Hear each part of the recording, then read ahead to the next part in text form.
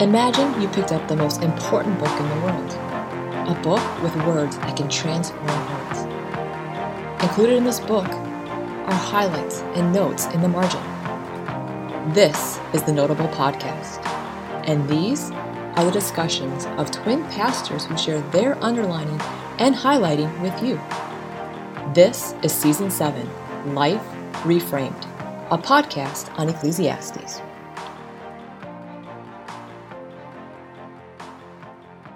Hello and welcome to the Notable Podcast here on a Wednesday evening. We are live on YouTube, and some of you are with us right now, and some of you are joining us on various podcasting platforms. We do invite you to subscribe to us on YouTube and those other platforms. You can donate to us at thenotablepodcast.com. Tonight, we are going into an episode where we are going to confront you with our own inevitable future. And what we're going to see is that Solomon takes us to our future to root us in our past so that we can live wisely in our present. But I don't want to get too far ahead. That's where we're headed tonight. Please do subscribe, and also please make a calendar note or whatever you do to show up next week. We're going to start wrapping up this season on the book of Ecclesiastes called Life Reframed by inviting onto our podcast Professor Luke George Thompson. He's written a book called Your Life Has Meaning, which is a commentary of sorts on the book of Ecclesiastes, and we're going to be interviewing him. We're really excited to have him and learn from him and reflect on the book together with him. So that's next Wednesday. Join us for that as well. Next Wednesday, 8 o'clock. And that, by the way, is going to be a bonus episode. This is going to be the last time that we are live on YouTube this week, and then next week we planned it out this way. What a good plan, right? To right before the end of the year as a kind of a Christmas gift to bring our little study here of Ecclesiastes to a close. And I'm so excited that we get to close with Professor Luke Thompson. It's going to be really wonderful to have him on the podcast together. So pick up the book. You got a week to read it. And if you're on the chat that particular night, you'll be able to ask questions as well. But tonight, Jonathan, I wanted to think about tonight's episode in this way, that I want to get like in a football linebacker crouch and break down the doors of your heart if I have to. And I want to take 2 runs at the door of your heart for why we need to hear this word from Solomon here tonight. And the first one goes along Christmas lines. And this is why we named the podcast the way that we did tonight, that we all know Charles Dickens' famous story at Christmas time. And he describes at Christmas time the ghost or the spirit of Christmas yet to come.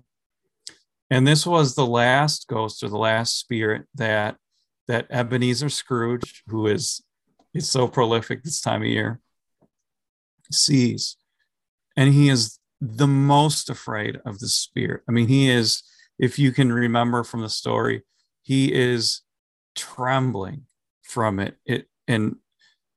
Charles Dickens actually changes the time when the spirit shows up, and he comes at the witching hour, and he shows to Ebenezer Scrooge his future with this goal, and a really important goal. The spirit, I'm going to read this because it's so important to get. The reason why Dickens does that is so that the spirit shows Scrooge his future fate is not set in stone or written on his gravestone, but can be changed by changing his actions in the present.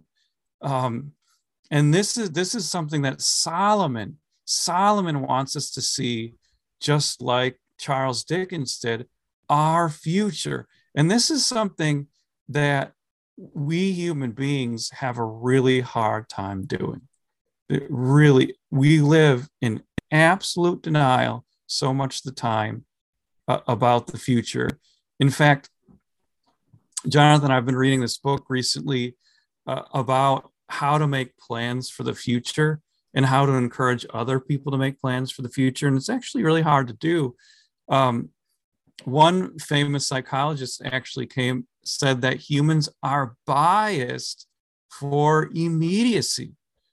And studies have actually shown that human beings have the hardest time in the world imagining their future. And in fact, if you asked a person, what is your life going to be like in 15 years? Nobody can do it. That's actually, like, studies have shown that. It's as if like a curtain drops at the 15-year mark and we can no longer see it. We can't envision it. And so we can't even have compassion for our future me, right? For our future selves. And Solomon, he wants to absolutely break us out of that. And he's got an interesting strategy. What this book suggests to do would be this. Sometimes people will actually use virtual reality. So there's even apps that do this. You can take a picture of yourself and tell the app to age yourself. Have you ever seen that, Jonathan? Or anybody who's listening, like, age yourself like 20 years and you'll be like, whoa. Sometimes what psychologists will tell you to do is to sit down and write yourself a letter. Write the 60-year-old version of yourself, or the 80-year-old version of yourself, or the 90-year-old version of yourself a letter. And all of a sudden, you'll be able to think about the things that Solomon wants us to think about tonight. Is this making sense? So you took 2 runs at us to try to get us there. We need Solomon's poetry because we're so bad at thinking about the future. He's going to show us the future. I only want to add this, that he does it through creating an experience through poetry. So actually through the poiesis, the poetry of his words, he enters us into this world so that we can actually experience our future before we actually experience it.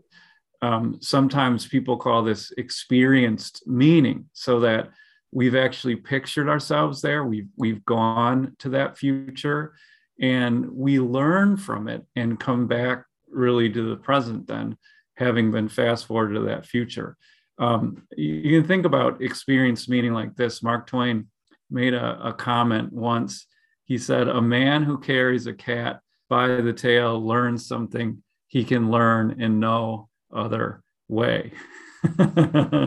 Mark Twain, always nice for words. But again, we're going to learn something in the experience of Solomon's poetry that we can learn in no other way. We have to go there. We have to go there, and it's not going to be easy. I mean, sometimes we talk about whistling past a graveyard. This quote really struck me. This is from a poet. "In this world, we walk on the roof of hell, gazing at flowers." Think about that. Like, we walk on the roof of hell, gazing at flowers. So we try to ignore the realities of the coming judgment, of the fact that we're going to die. And I think this is the reasons why we can't even imagine ourselves 15 years in the future. We don't even want to think about it. But Solomon, in an unblinking way, he's going to force us to look at it, but he's not going to leave us in despair. This is so moving. It's very moving. Listen to this poetry. It's beautiful poetry.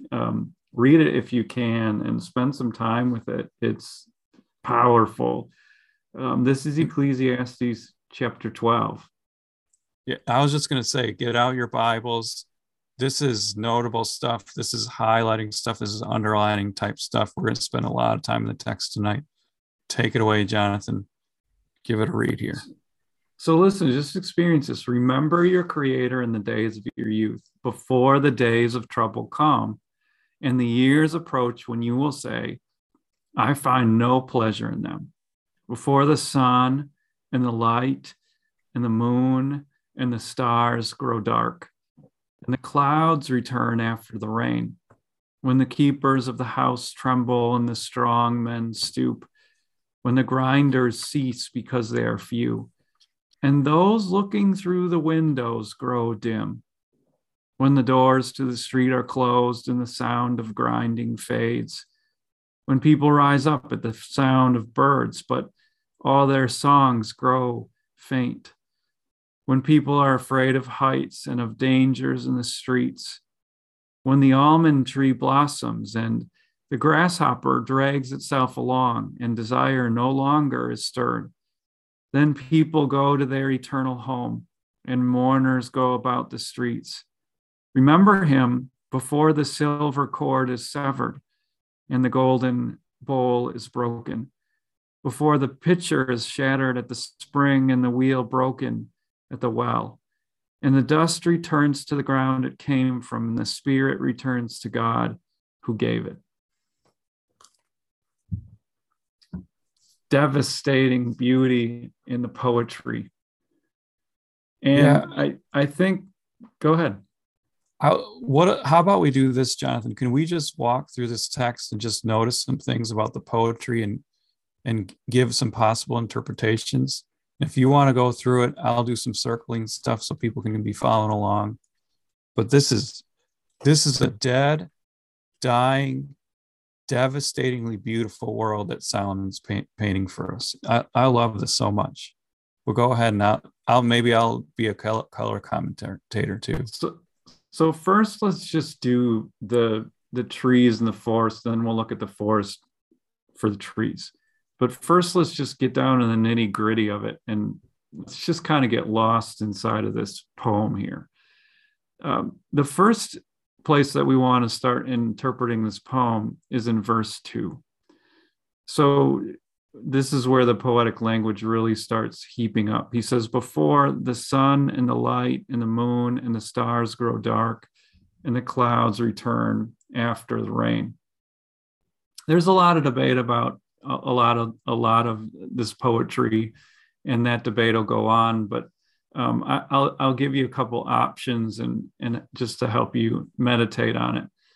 What seems to be happening here is we're experiencing through Solomon's words a Middle Eastern storm.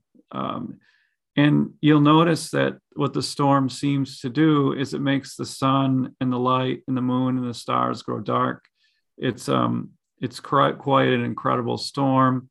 And this storm is very different because the storm, usually after a storm, the clouds are wiped out of the sky and you experience some sunshine. But in this case, actually, the clouds return after the rain, so that it's almost like the storm on Jupiter's eye. It just keeps raging. This storm is not getting any better. And so that's on the surface what Solomon is describing. This, of course, is a metaphor. And it's a metaphor for a human being who is getting old and is dying. Now, you'll notice that this is apocalyptic language, like it's horrifying language, like losing the sun, the moon, and the stars, the clouds returning. It's horrifying language. It's like cosmic language. It's end of the world, and at least end of your world language. And just to highlight this, there's a commentator by the name of Derek Kidner. He writes about this verse that there's a time that comes in all of our lives. This is our inevitable future that we've been talking about, when time no longer heals, but it kills. And it's horrifying to think about that. Now, we're going to talk about the rest of the human body in just a second, but at least here, what we need to do is stop and think about, well, what are the sun and the moon and the stars? And it's difficult to pin this down. It's poetry. I think the commentator Kyle makes a possible argument that's worth considering. Is this our inner life? Like, is the sun our mind and thinking, and this is kind of the top of you, your inner life, your capacity to reflect and feel and think clearly. It does seem like that a possible interpretation is that your mental fortitude is diminishing. I don't know if I was just listening for this, but I don't know how many people told me that I had a senior moment this week. I had a senior moment, and that's what we're talking about. Except it's not funny. The storm just keeps happening. And it could be your mental faculties. It could be your senses too. People have wondered about that. Like your eyesight starts to go. I mean, I got glasses. You need hearing aids, things like that. But I'll also point out that there's a pretty significant word in there where we have the sun and the moon and the stars, and separated out from the sun and the moon and the stars is the light. So this is hearkening back to Genesis, and Solomon's saying what God did at creation is being undone a little bit at a time. So instead of God creating life, he's taking it away now, and it's just the lights are sort of going off and dimming and dying. Should we keep going? Verse 3 has, when the keepers of the house tremble and the strong men stoop. And here the image changes, where before it seems like we were watching a Middle Eastern storm sort of roll in and then never roll out. This time it seems like we're starting to look at a house. And so this house, you see, it's keepers of a house, seems to be like pillars or something like that that's holding up the house. The strong men stoop. And as we think about this house, this is not unprecedented language in the Bible at all. Sometimes the Bible talks about these current bodies, it doesn't even honor it by calling it a house. We call it a tent. It's that temporary. But here, poetically, it's envisioned as a house. And it's a little bit hard to pin down. It's poetry, and so but is this talking about our legs? Is it talking about our arms? Yes, the human body's degenerating, so you get a little shaky. You can't pick up stuff like you used to. You need to stay off ladders, that kind of thing. Then you get when the grinders cease, because they are few. This is one of the few lines that is pretty much everybody agrees exactly on what it means. This is definitely talking about teeth. There's the one body part that grinds, right? That's right. Definitely talking about teeth. They didn't have implants or dentures back then. And then, it goes on and says, those looking through the windows grow dim.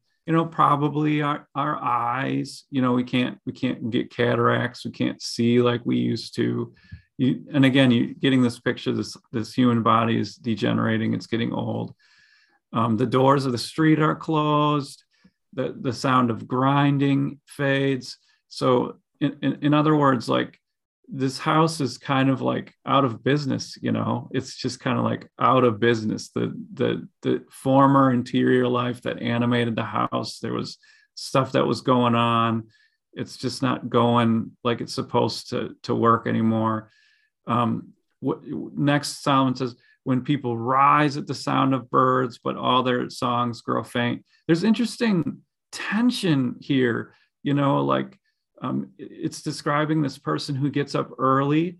And you do hear this reported from older folks quite a bit, that you just stop sleeping as well. You end up getting up early. It's difficult to sleep.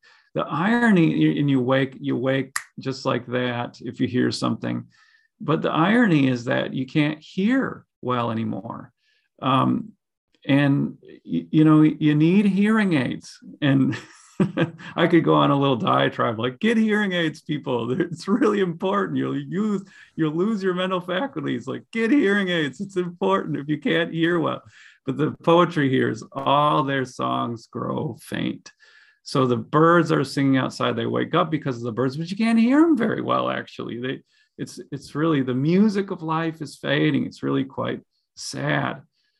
Then you move to verse 5. It says, when people are afraid of heights and of dangers in the streets, again, you don't climb ladders. When you stand up, you're afraid of going on the street. This isn't nicely paved asphalt. You're probably worried if you're an older person, you're gonna hit a rock and go down. If today, you're in your walker, you're looking across the living room, and now it's looking like a treacherous gorge. You're not sure if you can make it across that baby. You're just getting old. Then, man, this is such beautiful poetry. Hang in there with me. You get, when the almond tree blossoms and the grasshopper drags itself along and desire no longer is stirred. Almond tree blossoms, you got white hair. I don't know if no hair counts. White hair, almond tree blossoms. Then you have the grasshopper drags itself along, desires no longer stirred. There is some debate on this, what exactly this means. But a possible interpretation of this is that there was an ancient aphrodisiac called the caperberry that would help people, and there, did I do enough innuendo? And it was the ancient version of Viagra, right? Right. So the NIV kind of does an interpretation for you when it says desire is no longer stirred. What the text talks about is eating a berry, and there's no value in it. So the berry was a well-known aphrodisiac. And then the house, it becomes a funeral parlor, basically. Then people go to their eternal home and mourners go about the street. So the house people are outside the house. They're mourning for the dead person. And then you do there's irony in that too. Can I just point that out too? Yeah. Like before, the house is empty and nobody cares about you when you're getting old. But then once you're dead, everybody starts caring again. And they're out there in the street and there's all this activity, which is what happens a lot of times, sadly. People just don't care. Just a comment. Yeah. Then you have, please enjoy this poetry. It's powerful. You have two closing metaphors. And the first one is this: before the silver cord is severed and the golden bowl is broken. So you have to picture this. If you come into a house, there's this beautiful, ornate silver cord. It's hanging from the ceiling, perhaps. It's got a lamp, which would have been the equivalent of like an ancient chandelier. It's this golden bowl. And what happens is it's such a wonderful metaphor for our lives. It's fragile, it's beautiful, and all of a sudden, just like that, it snaps. And the golden bowl comes crashing down, and it shatters. And this is Solomon's metaphor, or one of his metaphors, for death. The other one is, he says this: before the pitcher is shattered, here our lives are pictured as a clay jar. And you take this clay jar to the well, where you have to turn the wheel to get the water up. And Solomon says that it's shattered. All of a sudden, you go in one more attempt to draw the nectar of life, and you can't. And you breathe your last breath, and you die. It's such a beautiful, devastating metaphor from Solomon. Now, his last thing is, and the dust returns to the ground it came from, and the spirit returns to God who gave it. I'm going to make this comment, and then we're going to move on from it to make all the applications. But this is a foundational teaching for what it means to be a human. We are dichotomous, two-part beings. We are body and soul, Solomon teaches us. So our body returns to the ground and our spirit returns to God, which, by the way, should be helping us think about the judgment. We're going to get there, but not quite yet. Thank you for taking us through that, Jonathan. And before, in just a second, we're going to talk about what this future means for us in the present, which is really, really significant. But before that, we need all of us, whoever's listening to this, whoever's with us on YouTube right now, all of us have to realize that this is our best case future. And Solomon, he wants, in the most beautiful and devastating kind of way, to help us to see that. And you carefully skipped it earlier when you got into the verses, Jonathan. But if you go back here to verse 12, and I'm going to do this in orange, or at the beginning of chapter 12, sorry, this is what he says. Remember your creator in the days of your youth before the days of trouble come. I'll talk about that more in a second. The years when, look at what it says, when you will say, I find no pleasure in them. Oh, so now we're getting there. Now we're getting there. It's like he threw a net over all of us. You cannot escape the fact that this is your best case scenario for future. This is the 15 years and the 20 years in the future, 5 years in the future, however many years in the future, and this is if you don't get cancer and die, or you don't die in some horrible traffic accident or something like that. The best case scenario, Solomon is saying, is that the day is going to come when your kids are going to sit you down and say, Mom, give me the keys. That's the last time that you can that you're going to have a car accident. The sun is setting. The moon is not shining its bright, Mom. We want to use Solomon's language. I'm sorry, but give me the keys. Or the day is coming, just to make this real and vivid in modern day terms, when somebody's going to walk into a nursing home, and you're going to smell that smell that only nursing homes have, and you're going to look at people that live in nursing homes, and you're going to be like, I don't belong here. And your son's going to say, yes, you do, Dad. And here's your new home. And that's going to, Solomon wants us to see that future and understand it's coming. That's a very sobering thing, but we'll see how that impacts our present in a second. But or you talk about Back to the Future, the guy in Back to the Future, I forget the guy's name. Somebody's going to remind me, but he never goes far enough into the future to really see this. At least from what I understand from the movies. Ebenezer Scrooge does. He gets to go that far, and he sees his own death, and it changes him tremendously. So let's stare at these images, let them provoke them, and let it do by the Spirit what God wants us to do, instead of just living in denial. This is our best case future.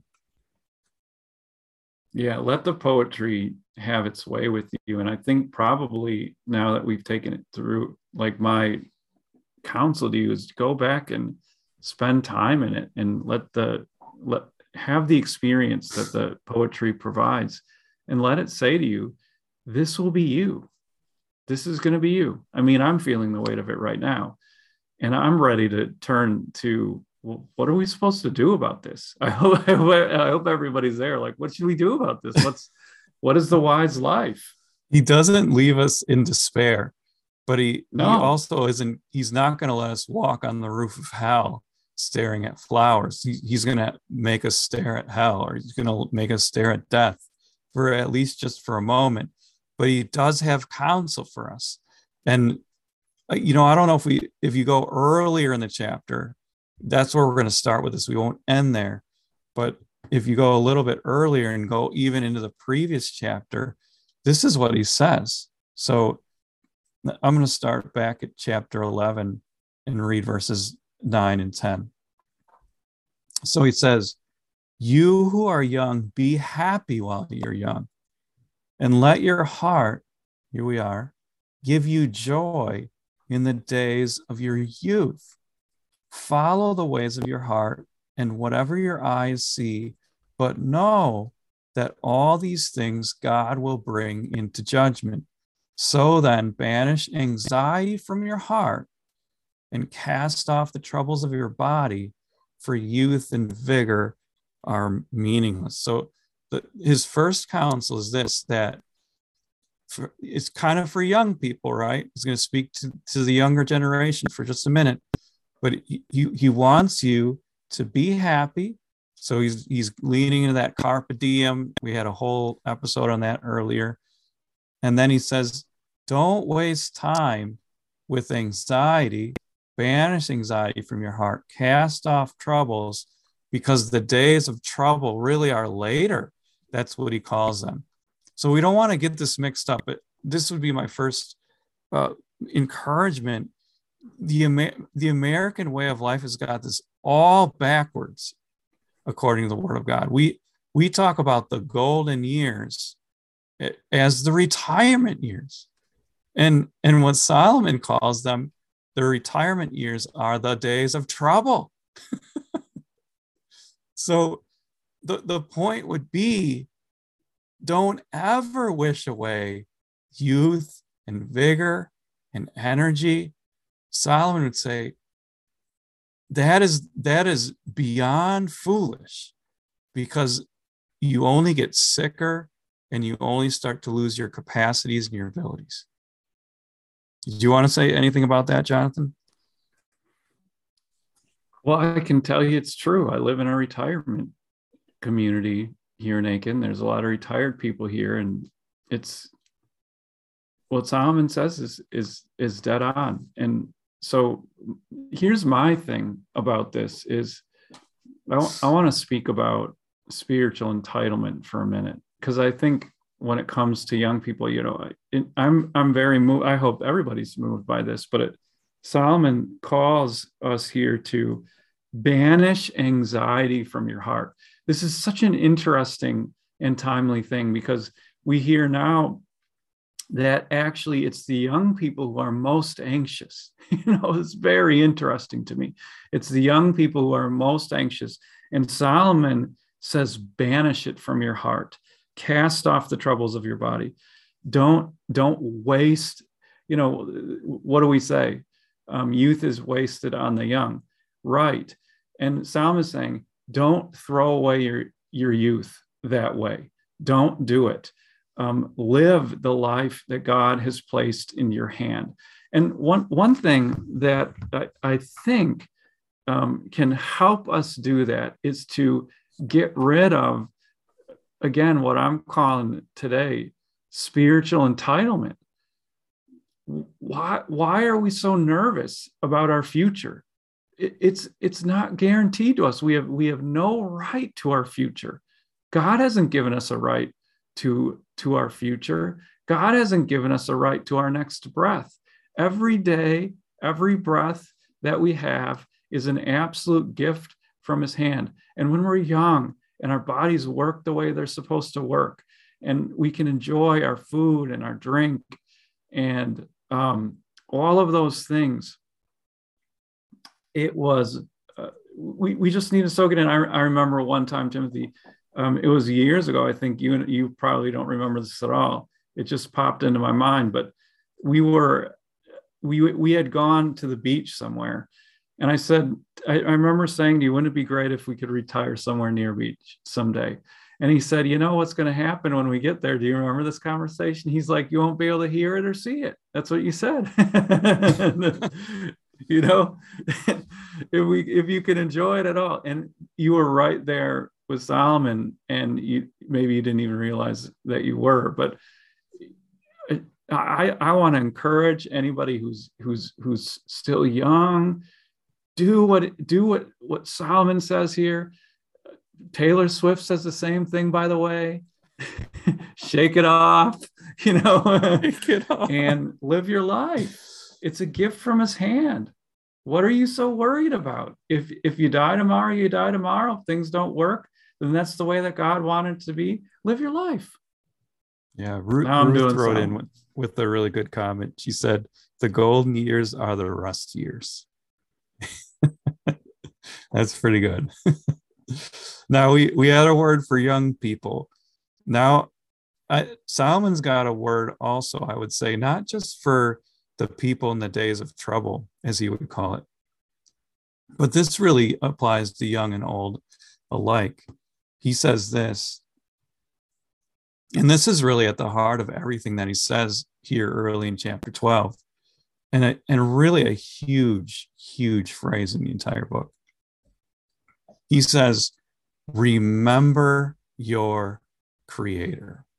And actually, the NIV, the remember is not in the Hebrew down here in verse 6. The NIV's got it there, but I think the NIV is just kind of showing you that throughout that whole section of poetry of this dead and dying world, really the theme, like what are we going to do about this, is to remember. Now, so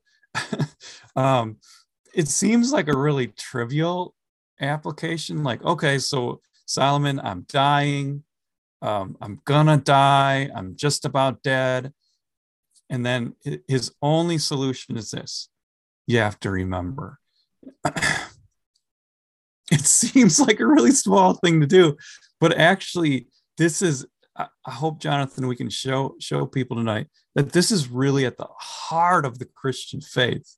So we have to kind of push into the kind of memory that he's talking about. So even just, let's just start with this word, the word remember. This isn't like Jeopardy. It's not statistics or facts, or one author talks about mental flotsam, like you're just calling back these rafts of garbage that you have stored up there. It's not typical human memory. Is we remember the bad stuff. We remember the things people did against us, but even more so, we remember our failures and our sins and our guilt. And this is, like, I just want to say, this is not the kind of memory that Solomon's wanting to invoke. He's not saying build a memorial to these things. Okay, so this is a memory that one theologian called that is soul making, and the reason why it's soul making is because you're building a memorial to God, and more specifically to your Creator. So remember your Creator. And just to show you that remembrance in the Bible, like if we could just track that for just a second, do this in remembrance of me. Do this in remembrance of me. This is not just some empty symbolic act when we take the Lord's Supper. We are receiving the true body and blood of the Lord. When we remember, it is truly life-giving. So or when the thief on the cross said to Jesus, this is another function of memory in the Bible. He said, Jesus, remember me. It wasn't like, he wasn't saying, Jesus, just pull up a mental image of me in your brain and let me stay dead or rotting in hell.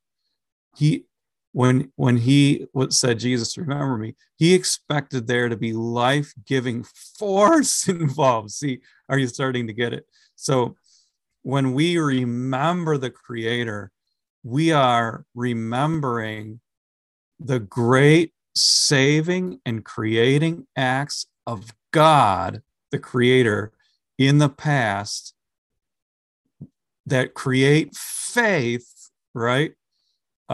that this same God is going to stay faithful to who he is, and that he will save us, even this dead and dying world.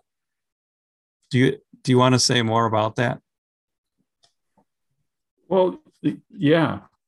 Two things. The first is that we can encapsulate the narrative of the entire Bible using that title for God, Creator. Because if you think about it, what he's doing is God created us. We wrecked the world with our sin, and God went on a mission that culminates in Christ to recreate us. And in fact, that's what resurrection is. He's recreating us again. So God is consistent with himself. He is our creator. And so we have that hope.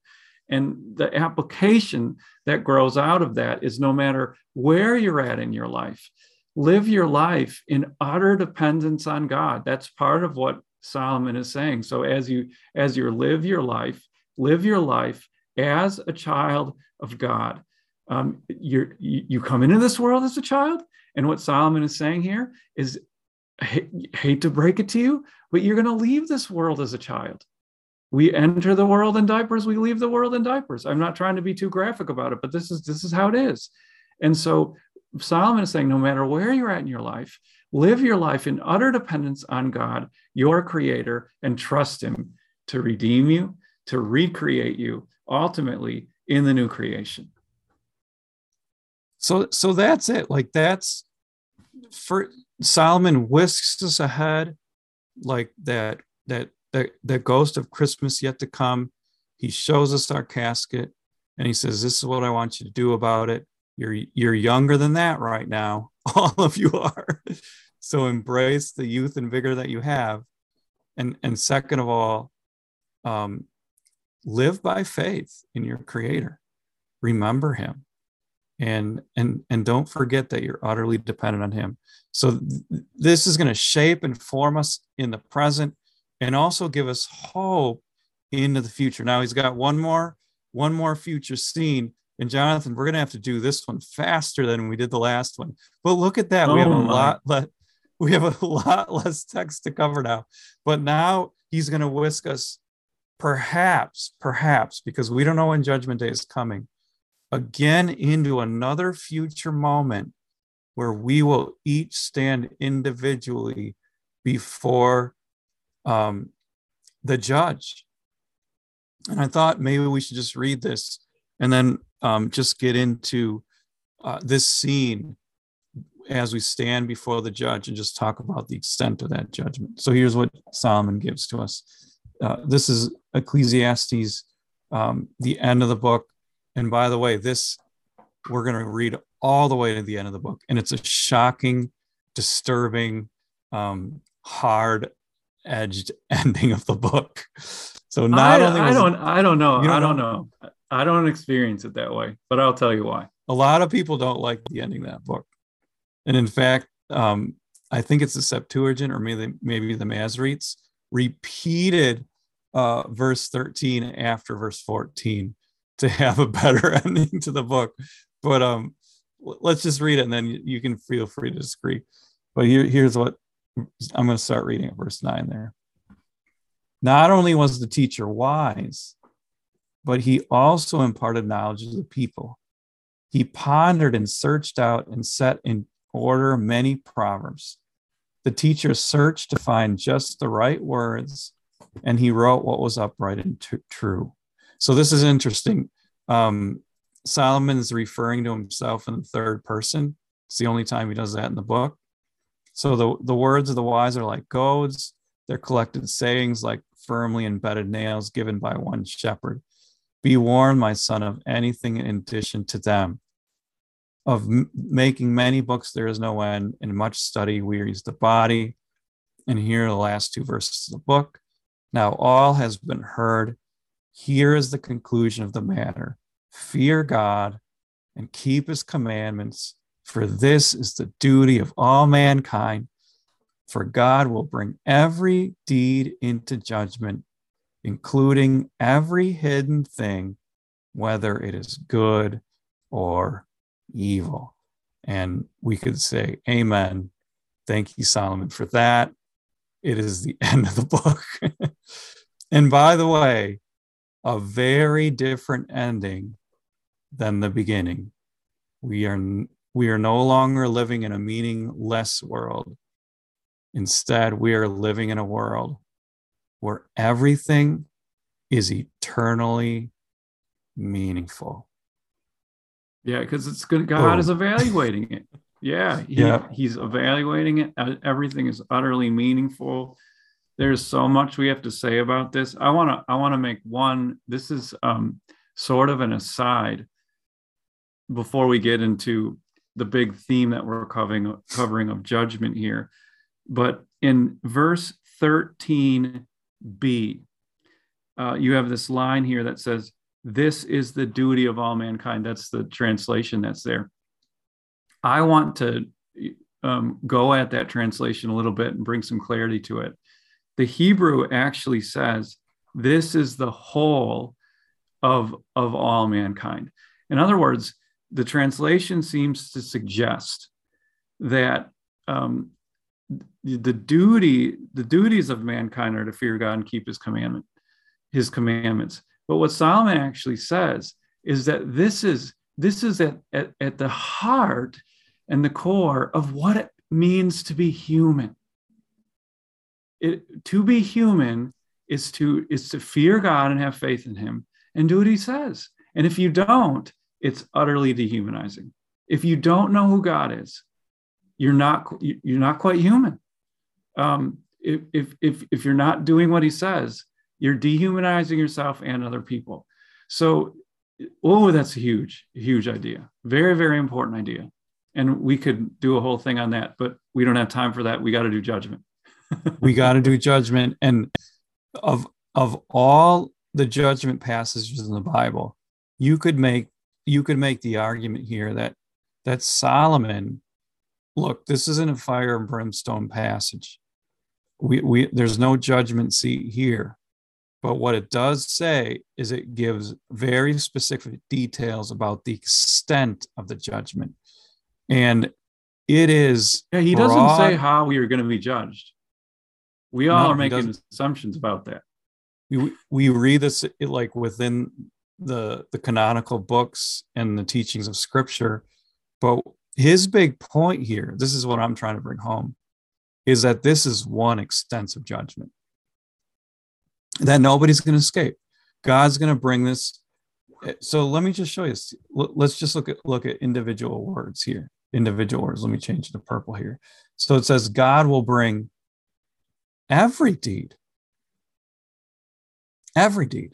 So big, small, medium, cups of water, sparrows falling on the ground, hairs on your head. Every single little thing matters to God. Every little thing. And it's no surprise that in Matthew chapter 25, when Jesus talks about the judgment, he talks about little things. He talks about little things and impossible things. So God's going to bring every deed into judgment, and he wants to just sweep his arms around every single possible thing that you can think of. So he even says, including every hidden thing. So these are the things that you want nobody to know. These are the things that you've hidden from yourself. These are the things that you wish would stay in darkness forever and ever. Amen. But they won't. They're going to come into judgment. Solomon says it. And this is a really interesting thing. And I think you, Jonathan, want to say something about that. I want to point out, though, that there could be positive things.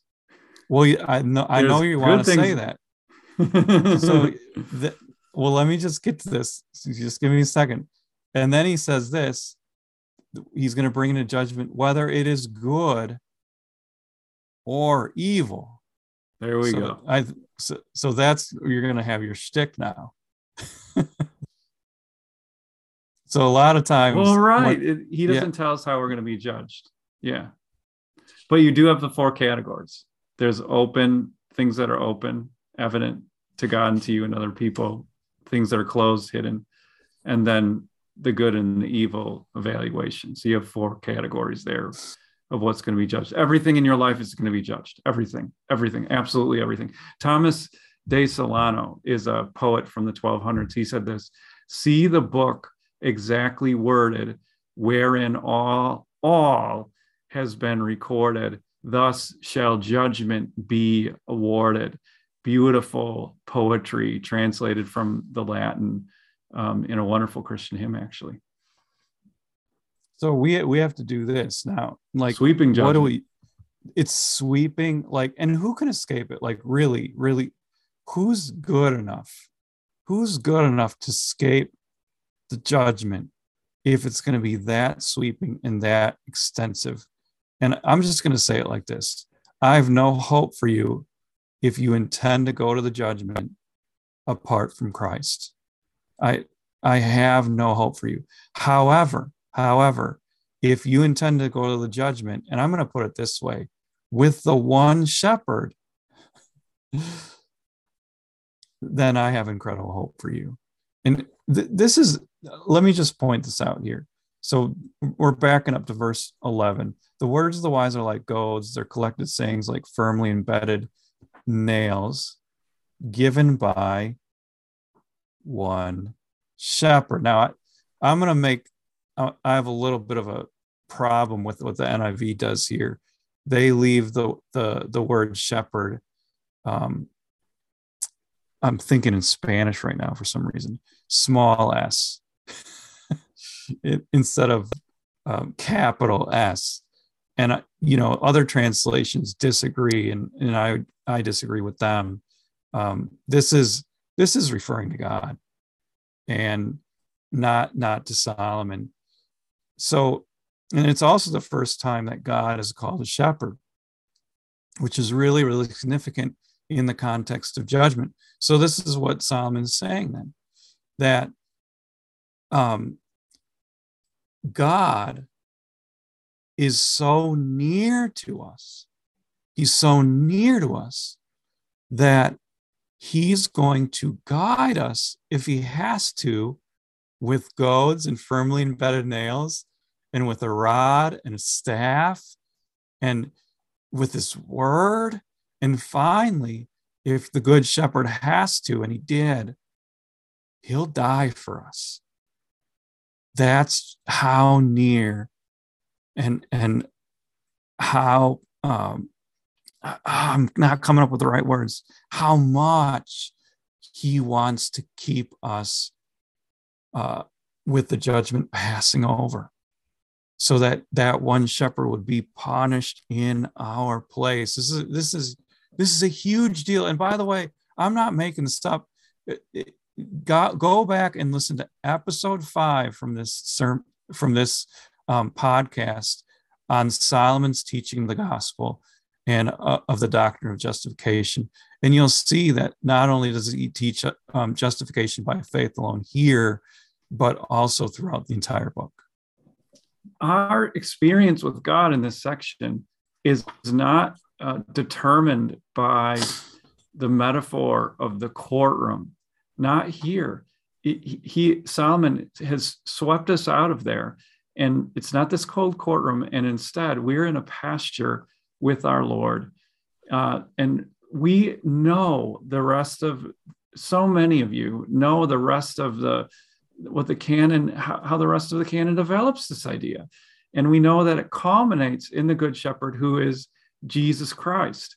And so you have this poet, Thomas de Solano, who he continued on with this poetry. He said this, he said, "Think, good Jesus, my salvation caused your wondrous incarnation, made you suffer my damnation." And Christ himself taught us that we are on the other side. We have passed over from death to life through faith in him. That's Christ's teaching. And Solomon, in fact, I would argue, and I'm basing this idea on the previous work we've done in this podcast, that Solomon is actually acting here from the foundation of faith. So look at verse 13. What does it say? He says, "Fear God." Now we've talked about this concept already. Here in wisdom literature, this is an equivalent word to faith. So he's saying, have faith in God. This includes awe. This includes reverence. It also includes trust. This is exactly what we say, by the way, in Reformation theology. In Lutheranism, what do we say? Faith and then works. And what does Solomon say? Trust God and then love God and love your neighbor. Keep the commandments. It's the exact same thing. We're saved by grace, and then we do works. And Solomon says, this is what life is about. Go and do it. Yeah. That's why. So Timothy, you said, people look, this is such a bad ending. I look at it and go, I love it. This is what life is about. It's about faith and love, faith and love, faith in God and love your neighbor. It's beautiful. It's powerful. It's simple. Exactly the heart of the Bible.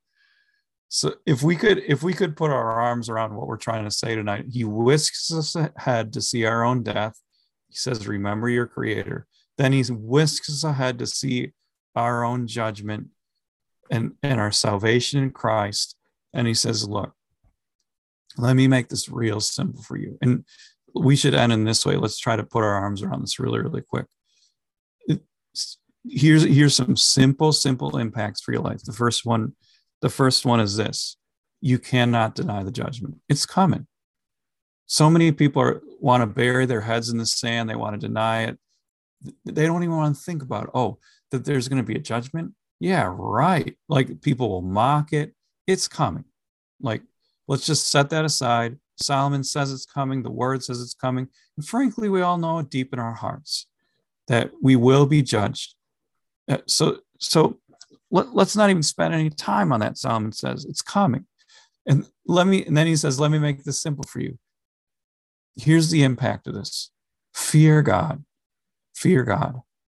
and love your neighbor, just like you said. This isn't rocket science. Christianity's not that hard. The wise life is simply that. And anything less than that, like you said before, is actually not human. It's less than human. It's dehumanizing. This is what it means to be human, to know who your God is, and to love the people that God puts in your life. Man, Timothy, we had so much more that we were going to say, and we just don't have time. We don't. But okay. We could take Solomon's wisdom. What did Solomon say? Of making many books there is no end, and much study wearies the body. So that's the conclusion of the matter. Maybe people are getting tired, so we can just keep it really simple. Fear God and keep his commandments. Should we let it go at that? Solomon did. Sounds good. Thanks for joining us, everybody, tonight. Remember, next week, Professor Luke Thompson, author Luke Thompson, is going to be with us. Your life matters. We got some good questions for him. And so we hope to see you next Wednesday at 8 p.m. Good night, everybody.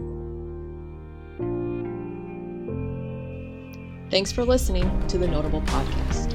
You can check out our other seasons on our website or wherever you get your podcasts. If you are enjoying this ministry and are so moved to support it, please visit us at www.thenotablepodcast.com. Thanks for listening.